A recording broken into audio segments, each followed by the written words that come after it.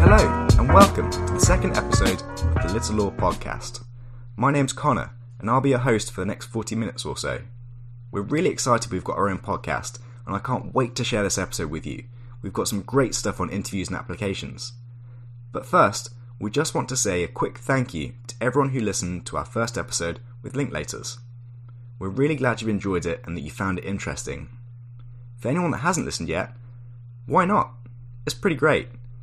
But joking aside, we're on Spotify, so if you just search Little Law or the Little Law Podcast, it's the first thing that comes up, so you'll be able to give it a listen. In this episode, we look a little bit more at the other side of the legal coin. With interview season upon us, I had the pleasure of sitting down with Lydia Pearce, a barrister from Broadway House Chambers, and chatting with her about standing out in applications, tips and tricks for interviews, and some more specific advice on pupillage applications. For those of you who may not know what pupillage is, it's essentially the application process that barristers have to follow. So basically, it's UCAS for aspiring barristers. Now, we recorded this episode in December of last year at Broadway House Chambers, which, unfortunately, was just before our fancy new podcast mics arrived. In fact, they were literally delivered while I was on the train to Leeds to record the episode. You just can't write this stuff. So that means the quality of the audio for this episode isn't as amazing as our next episodes will be, but the content is just as great. Don't worry. Lydia was a pleasure to talk to and gave so much good advice on getting a job in law and tips and tricks generally. Plus, anyone who tells you to listen to Lizzo before an interview to psych yourself up clearly knows what they're talking about. So I'd just like to say another quick thank you to Lydia for being such a great guest. Also, all of the things that Lydia mentioned, we've put a link to in the description below, so you can click there if you want to find out anything further. We hope you enjoy this episode, and we'd love to hear what you think. You can send us a message either direct on our website, through Facebook, through Instagram, or through LinkedIn. Now, without further ado, I give to you the second episode of the Little Law Podcast. Enjoy.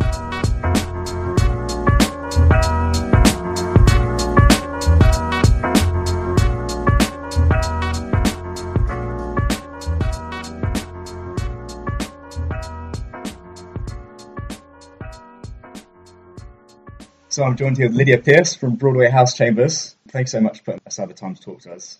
Can't wait to get into it and chatting about it with you. Thank you very much.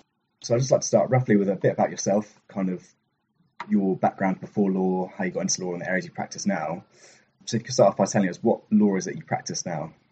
I practice in crime, civil and family law. Do you have a preference as any of one of those ones? To be honest, I really enjoy the mix. I do think these days, given the turbulent times we're in, having a mixed practice is quite a safe bet as well. But if pushed, I would say that crime is probably the most fun. Yeah. Any reason for that? I love the clients in crime. Yeah. I think the clients are a lot of fun. The solicitors are a lot of fun. It's kind of at the coal face of advocacy. It's very exciting. There's benefits in all areas of law, but for just good fun, yeah, I think maybe crime's at the top. So I've got it that you didn't study law at university. Yeah, that's right. So what was it you studied, and what kind of made you change your path to study law in the end? So I went to university first time around as a mature student anyway, and I did a degree called IHS at Bradford. This was Interdisciplinary Human Studies. Broadly, it was philosophy. I did that just because it was desperately interesting, and all I wanted to do at that point was sit around and read books and luxuriate in education. I then went back and did the GDL in, I think it was 2011.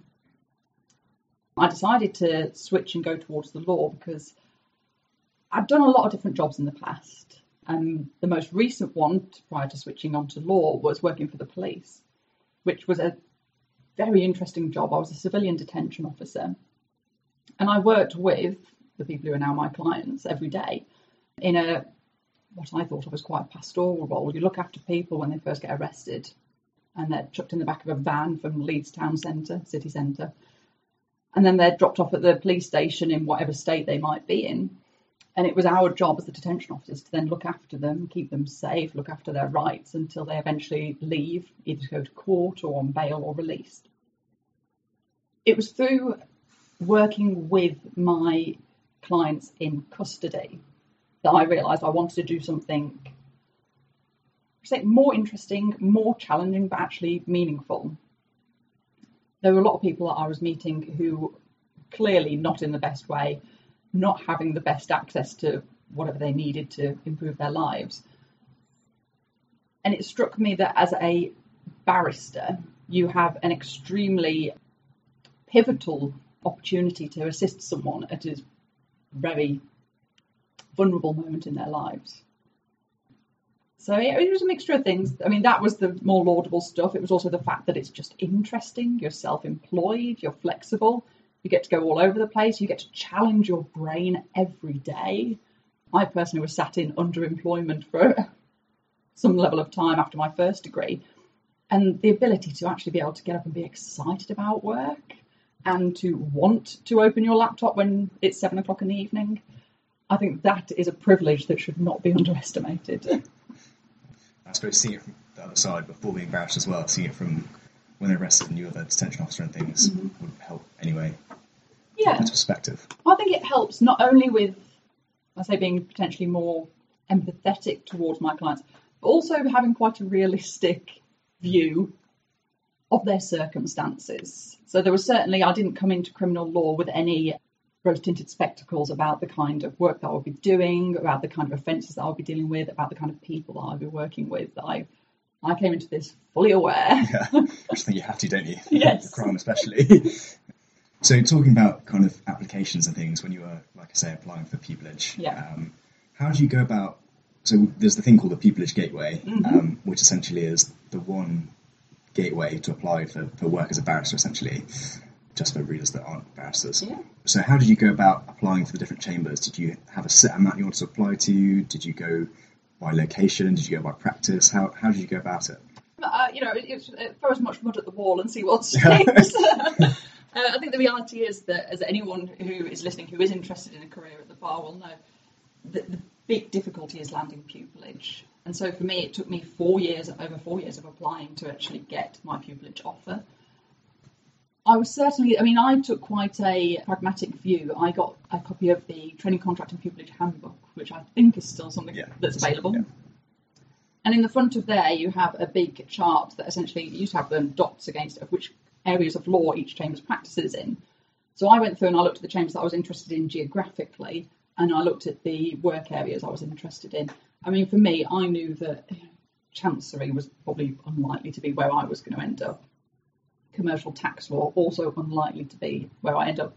But essentially anywhere that was geographically in the right place and then did the right kind of work for me made it onto a first list.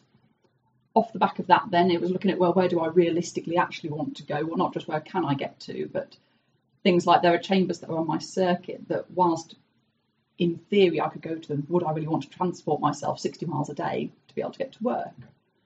So I cut it down on where I practically wanted to be. And then after that, it was looking at the chambers that were left and going onto their websites and looking at who the pupils were and who the most recent tenants were. And there were some of these chambers I was looking at, and everybody on the list had a doctorate, and they'd volunteered in The Hague, and they'd built an orphanage and everything else. And I just thought, it's not that you should be put off of applying to places, but if you have a limited number, which you do on the gateway of applications you can put forward, when you are looking at slimming places down, you might want to look at what are the people who get into this set like, and am I going to fit in there? Because if you're not, and there were chambers I looked at where almost every single person had gone to Oxford or Cambridge. Yeah. I'd gone to Bradford University. I don't think I was going to particularly fit in. And it was just a way of cutting down the number of applications. But as I said, don't take that as a given that if everybody is different to you, that you shouldn't apply. Yeah. And how long did you spend roughly kind of looking through like chambers sites and things and looking at their people's LinkedIns and stuff? How should you limit your time when you look at that? Oh, crikey. Somewhere between stalker and serial killer. It's difficult. And I think one of the benefits, and I know there aren't many of them, one of the benefits of needing to apply year on year, as a lot of people do, is that your awareness of each chambers that you're applying to will probably grow for each year that you are applying. There were some chambers that I applied to multiple years. So where I put the groundwork in year 1 of applying, there was then less I needed to research year 2. It also helped just being in the local area and meeting people doing the mini pupilages.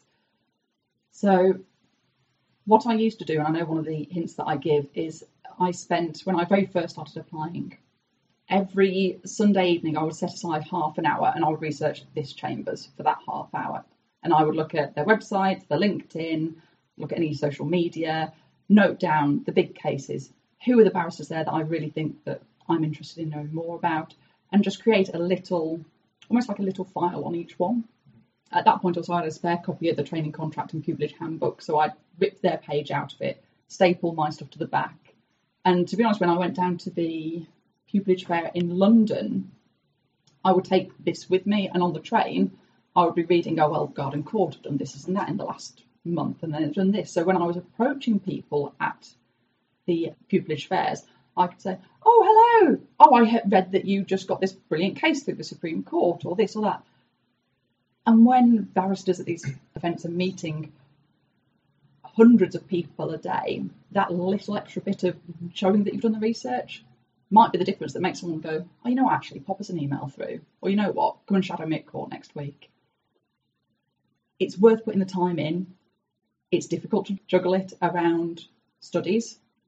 And again, this is where the benefit of applying over multiple years comes, because it might be right now, if you're mid-bar course and you've got BDoc and you've got conference and everything else to prepare for, you haven't got the time to read up about 50 different chambers.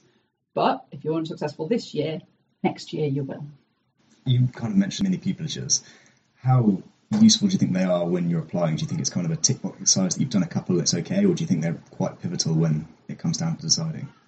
I think I certainly know people where it's been the difference between getting a pupillage and not.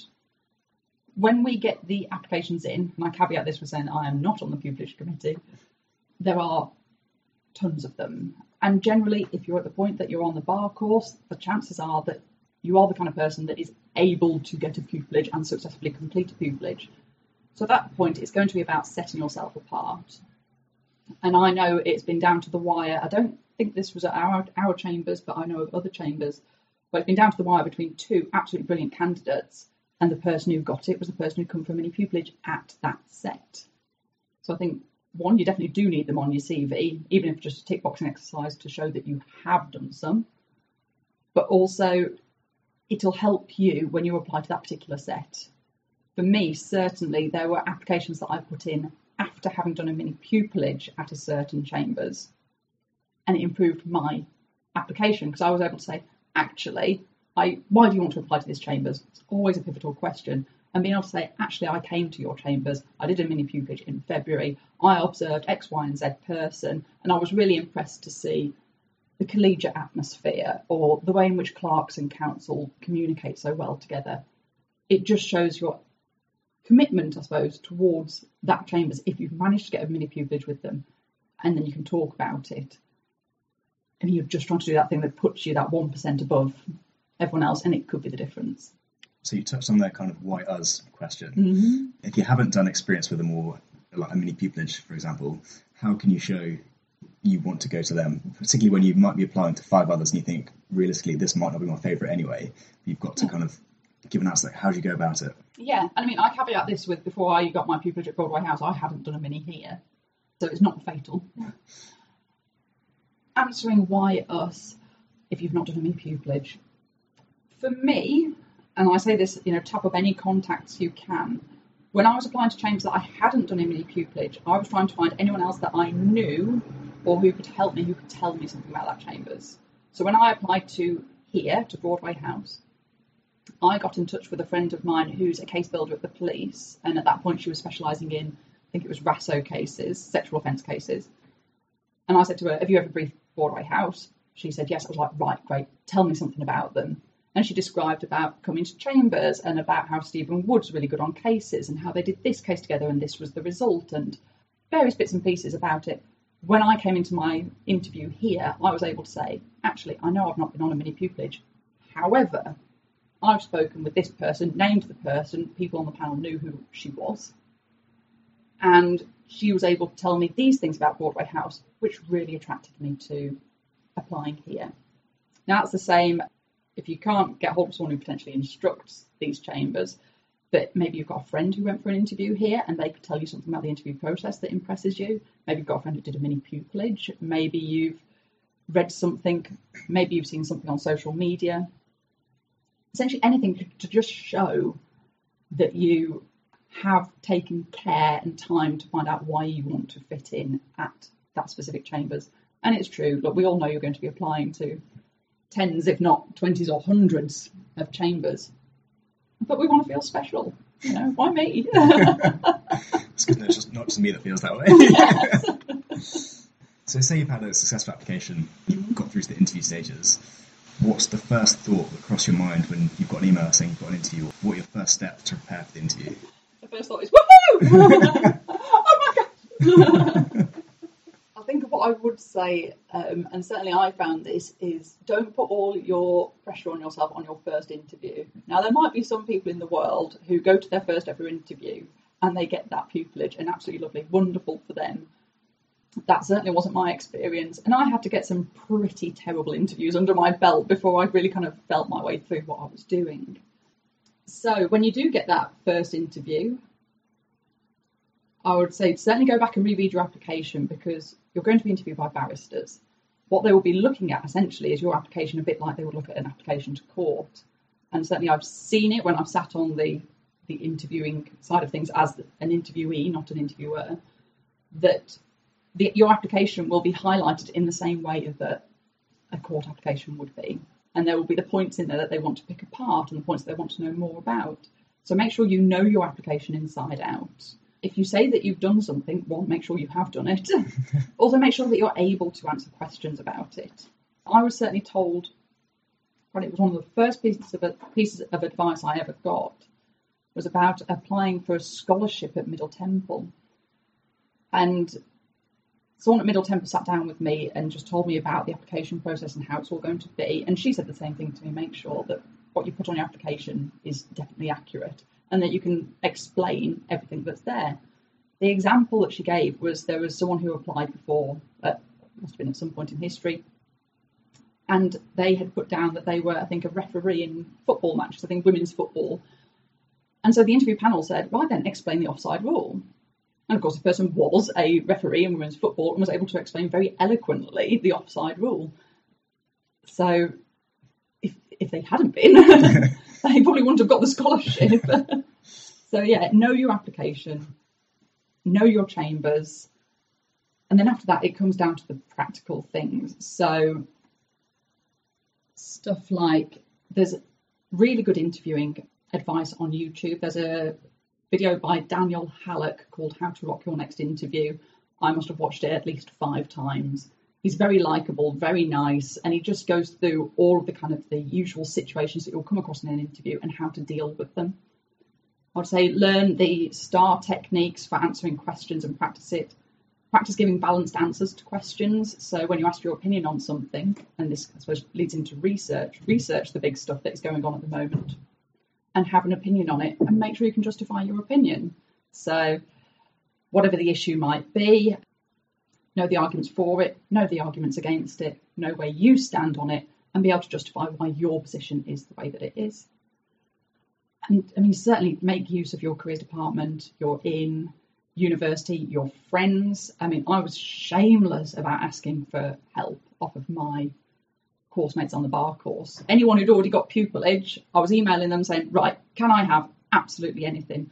And you know what? People are really friendly. Every single person I asked for sent me everything they had. They sent me their application forms, they sent me their notes on their interviews, they sent me their feedback. It was invaluable in preparing not only my applications, but then actually preparing for the interviews as well. And then on practical advice, I'd say you need to have some recent development knowledge on side. So somewhere like Little Law is really good for this. Know what the new cases are, know what the big judgments are, know what the legislation that's being debated right now is, and again, form your own opinion on it. Ethical dilemma, always a classic to come up in interviews. I know I got asked in at least 3 different interviews a variation on the question of you have a client and you get whatever result they want in the case. After the case is finished, they then say to you, actually, I I wasn't telling the truth. What do you do? So have a look at, there was a website, the Common Dilemma Archive, I think by the Bar Council. If you look at BSB ethics problems, I think it's the first thing that comes up.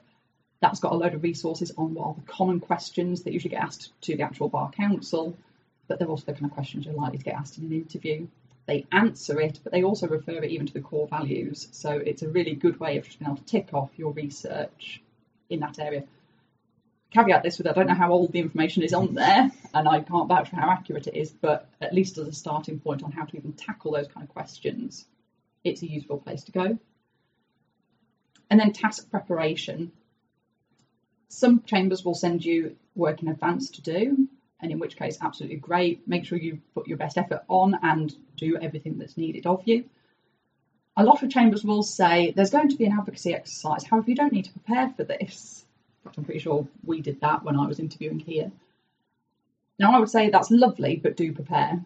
What I did going into all of my interviews, I had written myself a set of skeleton arguments for all the most common advocacy exercises that could come up: a plea and mitigation, a bail application, a relief from sanctions application. And so I had a notebook that had in it all of essentially the structure that you would need to make those types of applications or make those kind of arguments. It meant that when I went into my interviews, and also I got given a set of facts to deal with, so here's Tommy who's done X, Y, and Z, you need to try and mitigate his sentence. Instead of me spending 10 minutes panicking about, oh God, what do I need to think of credit and this and that and blah, blah, I had it all in front of me. And all I had to do then is slot the facts into the law that I already knew. And it just saved me time. And it made me look really, I think, a bit more professional.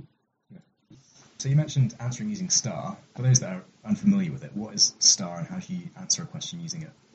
So the STAR technique for answering questions is situation, task, action, result.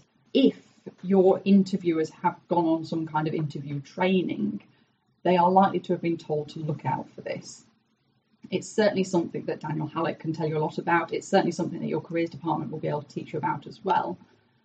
But essentially, it's the best way in which to answer those competency questions, such as, tell us about a time that you've faced adversity.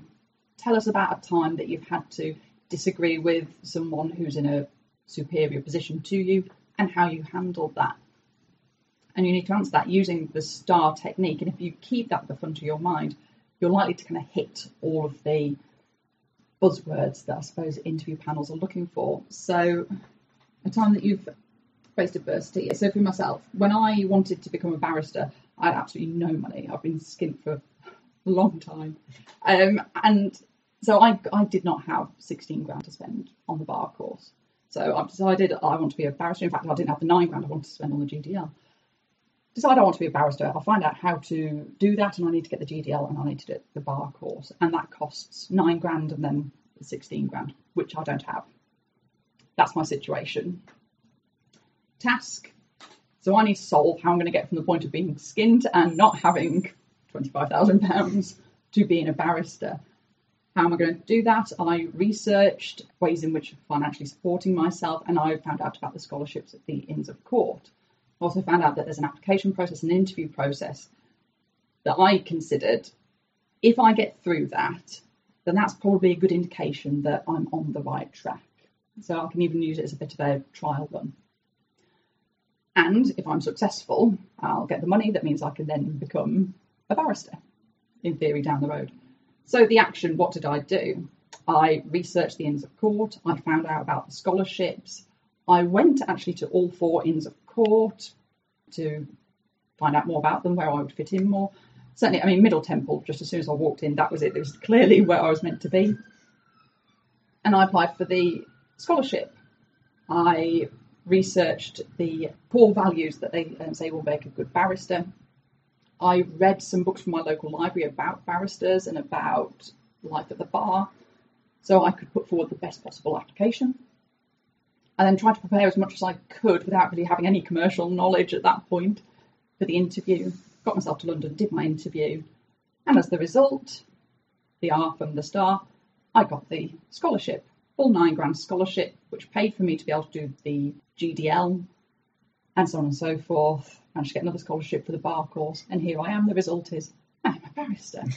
All very lovely. But you see what we did there. We went through situation, issue, I want to be a barrister, can't afford how to do it. Task, how I'm going to get to the point of being a barrister, and I need the money, I need to get a scholarship. Action, how did I go about then getting that scholarship? Result, I got the scholarship. Isn't it lovely? Here we are. So when you're writing your applications, how is it you make yourself stand out? I think it is really worth having something on your application that makes you more interesting.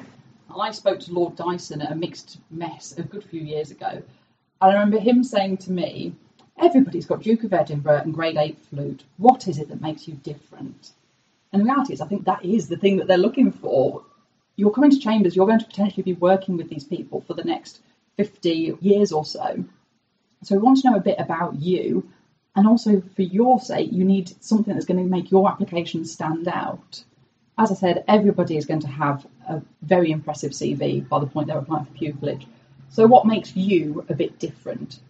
For me, I do stand-up comedy. So that certainly helped me, and it's really easy to make that applicable to the job. My friend David, he brews his own beer. I know one of my bar course tutors told us that she wrote about being a professional cheerleader in her applications. She said it was great. It took up half of the interview time with people just asking about cheerleading. My friend who sent me her application forms, and I actually phoned her to ask if this was true, wrote about going on bad Tinder dates. Now, I can't believe that she did that, but apparently, she got pupillage. In fact, she got multiple offers. And again, it was something that made her stand out.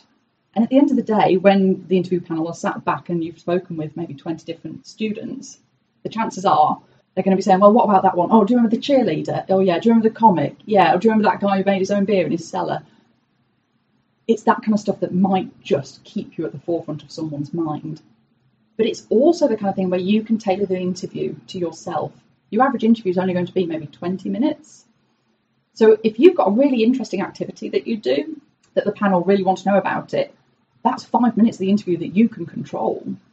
Like I said, the advice that I got at Middle Temple about the person who was able to explain the offside rule, that's great, because that 5 minutes worth of your interview, a quarter of the way through, that you are in control of, you can show the panel how you come across, and it's a subject that you can be confident about. So if you've already got that thing in your back pocket, certainly people have come up to me after talk. Somebody said that they built and raced race cars. I was like, oh my, that is the thing. I want to know about that. Forget your ethical dilemma. I want to know about boxcar racing. If you've already got something in the back of your mind that you do, whether it's Dungeons and Dragons, whether it's building race cars, great, tell us about it. If you haven't because you're far too busy, absolutely fine. But when it comes around to that point that maybe you haven't got pupillage and you've got that spare year in which to improve your applications, find something. There might be something you've always been curious about. Is it feminist knitting? Is it making jam? Is it going on terrible dates on Tinder? This is your opportunity to have a bit of fun and show the panel who you are. So quite frankly, it's probably the best bit of the application process rather than reading about recent legislation. Great, go and research competitive cake baking. Then eat the cake. Yes. It's true. You're entering chambers. Personally, I really like the setup of chambers because essentially it's a cooperative.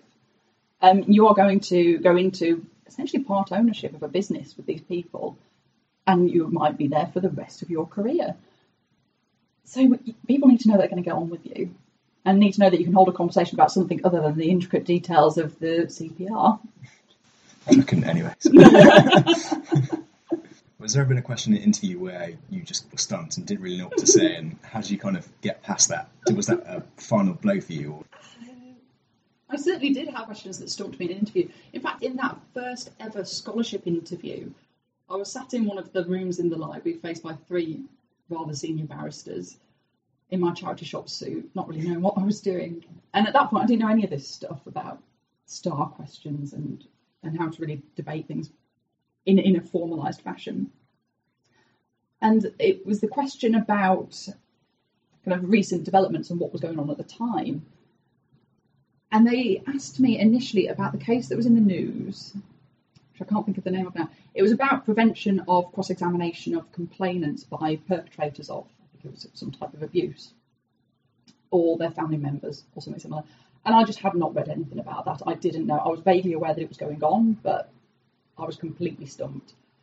And I was just absolutely upfront with them. I said, I'm really sorry, I'm aware that that is happening, but I couldn't answer a question on it. And they were absolutely fine. They said, okay, well, do you know about the Ryan Giggs super injunctions? Well, yes, I do. Yes, I could talk about that. And it was fine. We just moved on. Now, I think I caveat that with the point that when I was being interviewed for that scholarship, they knew that I hadn't even done a law degree at that point. So the expectation on me to have a level of commercial awareness was probably a lot lower than it would be on someone applying for pupillage. So try and just head that off at the pass by being more aware. But if it does come up and it's something you can't answer, you probably need to do a really quick risk assessment and just think, well, can I fluff something together, which probably isn't the best thing to do? Or am I best off just fessing up, saying, I'm sorry, I don't know about that. Is there another area that I can answer a question on? Or what I did research were these things. Can I answer anything about that? But you've got to think on your feet. Are you going to be able to muddle your way through an answer, or are you best off fessing up? And I suspect a lot of the time you're probably best off fessing up and seeing if you can just get the question changed to something that you are a lot more comfortable with. And just as a quick side note, what's the worst interview you ever had? if you're willing to say. Oh, there were so many. I had some absolutely terrible interviews. Yeah, one of my biggest problems, and it was something that came up regularly for me, a lot of interviewing barristers and interview panels will say as a general thing, one of their biggest difficulties is getting people to kind of come out of themselves a bit. That's completely understandable. It's a very pressurised, stressful situation. My problem was trying to put a lid on it a bit. I think I was slightly too relaxed in a lot of my interviews, especially ones where I really hadn't thought about whether I wanted to be at that Chambers or not, and having travelled 60 odd miles on the train thinking, I don't want to do this every day. It's really difficult to hit that sweet spot between holding back enough to be adequately professional, but also letting your panel know who you really are. And I think this is where getting a good few bad interviews under your belt helps. I mean, I suppose what I would say to someone moving forward is, now I would just think of your first 3 interviews as just write-offs. Just think, you know what, I've got to get these ones out of the way to get to the good ones, because it's so stressful, it's so difficult, and I think you can panic and say or just do anything that you later then ruminate about for weeks, thinking, oh, well, was it because I said this? Was it because I sat down funny? Was it because of this? It's such a stressful situation. You will have terrible ones. I certainly had plenty of terrible ones, but you will get through it. And the chances are, if you keep on reapplying, you will get better and it will work out in the end. So when you've had a terrible interview and you've got back a no, what kind of steps do you take then? What do you do then? Apart from have a little cry maybe, or just binge watch something for an hour or so. How do you take that rejection and move forward? It is tough. Like I said, one, just considering your first 3 interviews as potential write-offs might be a good way of starting out. You've just got to keep going. I mean, I know plenty of people who have got pupillage not on their first year, second year, third year, or 4th year like me. But for some people, they've got to the point where they are at their 5th year after finishing the bar course before they've got pupillage. So just remember that it does work out for a lot of people, even when it takes some time. I know people with 2-2s who've got pupillage. I know people who fail multiple exams on the bar course who've got pupillage. I know people who have faced all sorts of different types of adversity and have still got pupillage. So you just need to try and keep yourself positive. It might take a bit of time after those initial rejections. It might take a few months for the sting to go down. But if you gather yourself up and you keep trying, you will be beating all of the people who have given up. So whilst it is scary to think each year that there are still X amount of people applying, there are a lot of people who have dropped off, who for whatever reason decide they're not going to pursue it anymore. You will, the more years that you apply, be more experienced than your competitors. That's not just the fact that you'll have got some terrible interviews under your belt and you'll have learned from them, but you will have already done that research on the chambers that you're interested in. You might have had more time to be able to do a mini pupillage with them. you're going to be hopefully more confident because you're not going into that interview and it's your first ever interview. It might be your 20th. I mean, Tom Wainwright at Garden Court in London had 46 interviews before getting his pupillage. If it works out for Tom, then I think you've got to consider, well, I need to get to 47 before I think about giving up. I'll cap it at 50. But you also need to remember that, so according to the Bar Course statistic, this was in June 2017. I've not been able to get the updated ones because they've changed the way they do the statistics. But approximately 1/3 of pupils obtain pupillage over 18 months after finishing the Bar Course. So if you're not one of the people who sat there on the day of getting called to the bar with a pupillage under your belt, you're in really good company. You've also got to remember that just working yourself to the bone and knackering yourself out trying to complete the Bar Course, plus do the mini pupillages, plus do the mooting, plus apply to 50 different chambers, might be too much. And if that is the point where you're at and you're absolutely exhausted, maybe it's time for something to just relax a bit. My view, I did the Bar Course part-time, and in my final year of the Bar Course, I didn't make any applications at all. At that point, I was working full-time for the police, I was studying part-time, I was heavily pregnant, and it was like, something's got to give. And I just, it felt like a risk, because we all keep on have that ticking clock that you've only got 5 years after the Bar Course to get your pupillage. But my view was, if I push myself too hard now, I might fail the Bar Course. And then it doesn't matter how many pupillage offers I've got stacked up behind it. If I fail the Bar Course, then they're for nothing. So potentially think about giving yourself some time off if you are that exhausted. And I mean, the statistics that I took out when I do my talks is that junior doctors who work 5 or more 24-hour shifts in a month increase the likelihood of making a harmful mistake by 700%. And that just needs to make you think of 2 things. One, thank God you're not applying to be a doctor. But also, actually working yourself to exhaustion is going to be counterproductive. The reality is that if you're at the point where you're no longer making sense and you are absolutely fried, maybe it's time to just shut the laptop and give it a rest for the night. Come back to it fresh in the morning. And like I say, that might mean taking that final year where you don't apply, or you don't apply to as many. Maybe you just put in 5 applications to the places that you're really interested in. So say you don't apply for your final year of PPTC, or you've applied and not got anywhere. What would you suggest as the best use of your time in the next year or so? Would it be kind of going abroad and volunteering, or doing work in the relevant sector? What would you say is some of the best ways of coping with it? I think there's a range of things that you can do. So certainly you want to show that you've not stagnated. So don't just spend that year after the Bar Course crying, eating ice cream, watching daytime telly. Potentially, so I suppose there's general things you can do and specific things. If you are extremely interested and you only ever want to apply to places that have got a very political background, the left-wing chambers, the kind of the Garden Courts and the Matrixes, have a look at what their pupils and tenants have done prior to coming to those chambers, and look at that as an example of a good way to spend your time post-Bar Course. I mean, and that's saying that goes for, I suppose, anywhere. I mean, those were the kind of chambers that I was interested in at one point, so I was looking at what those pupils and tenants had been doing.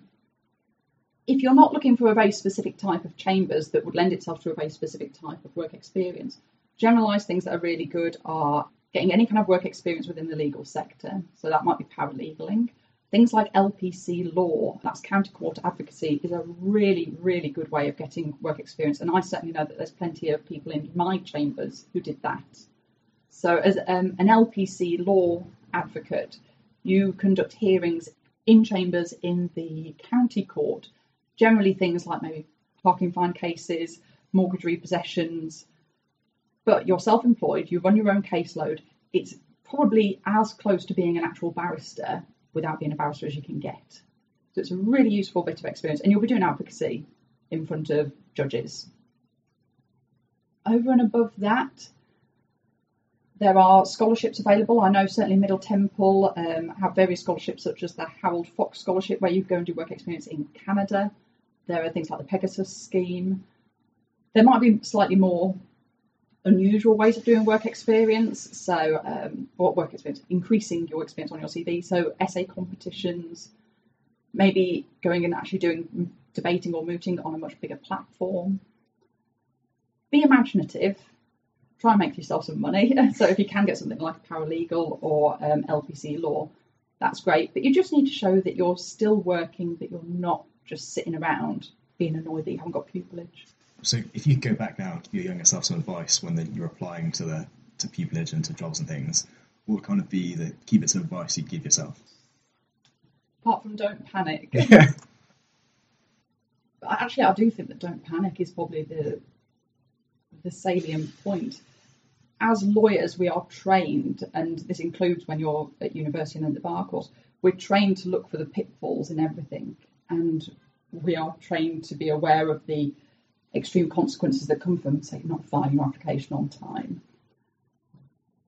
And I think it makes us hyper aware of risk, and it makes us very stressed. And you need to just kind of try and not focus on the negative. So when you get the bad feedback, or should I say, when you get your feedback, don't just look at the bad parts. When you're not getting pupillage that first year that you apply, don't just think, well, that's it. Clearly, I'm never going to be a barrister. You need to try and go easy on yourself in reality. I think over and above that, the top 5 tips, which are ones I absolutely love. Number 1 will always be listen to Lizzo. Lizzo is worth listening to no matter what happens. And I guarantee that putting Lizzo on when you're on your way to anywhere will make you at least 50% happier. I also think that actually Lizzo, on a practical sense, it's very confidence building. So if you've got to go in and do some advocacy, like I said, I've been told by plenty of barristers, the problem they have a lot of the time with interviewees is that they're a bit worried and they're a bit stressed and they're a bit low in confidence. Listen to Lizzo before you go into your interview. It's going to just give you that bit of a bounce. I would say definitely watch Daniel Hallock, How to Rock Your Next Interview. It's only an hour long. And if you did nothing else to prepare for your interview, I think that would be the one thing. This one's quite an interesting one. One of the complaints that I have regularly heard from barristers when dealing with applications is we need more brevity. So you need to be unapologetic about how you answer questions. One of the problems that I certainly had with my earlier applications, that when I read other people's applications and I changed it, was the fact that I kind of like just fluffed around answers a bit. And we just haven't got time for that. If the word limit is 200, try and do it in 170.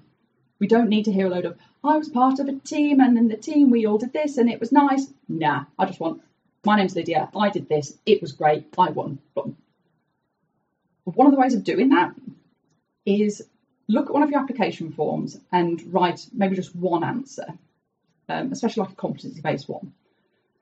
Then listen to episode 3 of The Guilty Feminist on apologising. This is a comedy podcast, but that particular episode is all about not couching your language in that kind of apologistic type way. So not going, oh, well, I was in a team and it was lovely and da-da-da. It's about just putting yourself front and centre. So write out your application answer, listen to the podcast, and then immediately reread your answer with a red pen in your hand. I think you will take out at least 20% of the language that you've used. And that's the version we want. We don't want meat, potato, veg. We want 3 strips of steak. So just get rid of all the fluff. Subscribe to Carla Lowenthal's podcast, this Lawyer Stress Solution. This is an amazing podcast that I would say has made me at least 50% less stressed since I started in practice. She's a life coach from New York who was a lawyer, now a full-time life coach. And she deals with all the common problems that we come up with, things like catastrophizing, overwhelm, procrastination.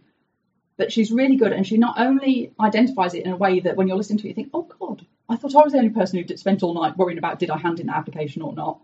In reality, we all do. But she not only tells you and assures you that it's normal to think in that way in our profession, but then tells you how to practically deal with it. She's brilliant at dealing with that. You can find it on Spotify, you can find it on iTunes. The Lawyer Stress Solution, really worth a look. And yeah, finally, read the Bar Council Ethics Common Dilemma Archive. Good for ethics preparation for your exam. But also, it's a classic question that comes up, ethical dilemma. Chances are it's probably going to be something similar to a dilemma that's on there. Thank you for your time. It's been really helpful, and I think everyone listening will find the same as well.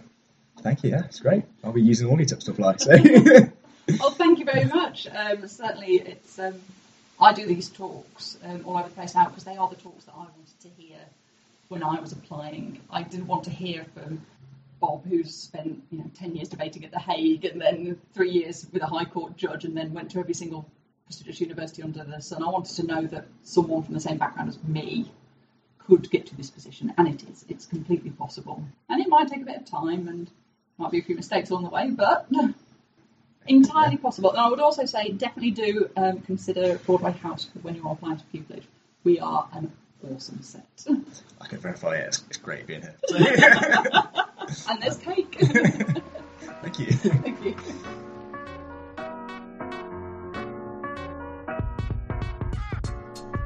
There you have it. I told you it'd be a great episode. I want to say a big thank you again to Lydia, who was just great and so much fun to record with. If you want to keep up to date with what Little Law is doing, which I'm sure as a keen little lawyer you do, you can follow us on LinkedIn, Facebook and Instagram. We hope you've enjoyed the episode and we look forward to you tuning in again next time. Thanks for listening and we'll catch you in the next episode.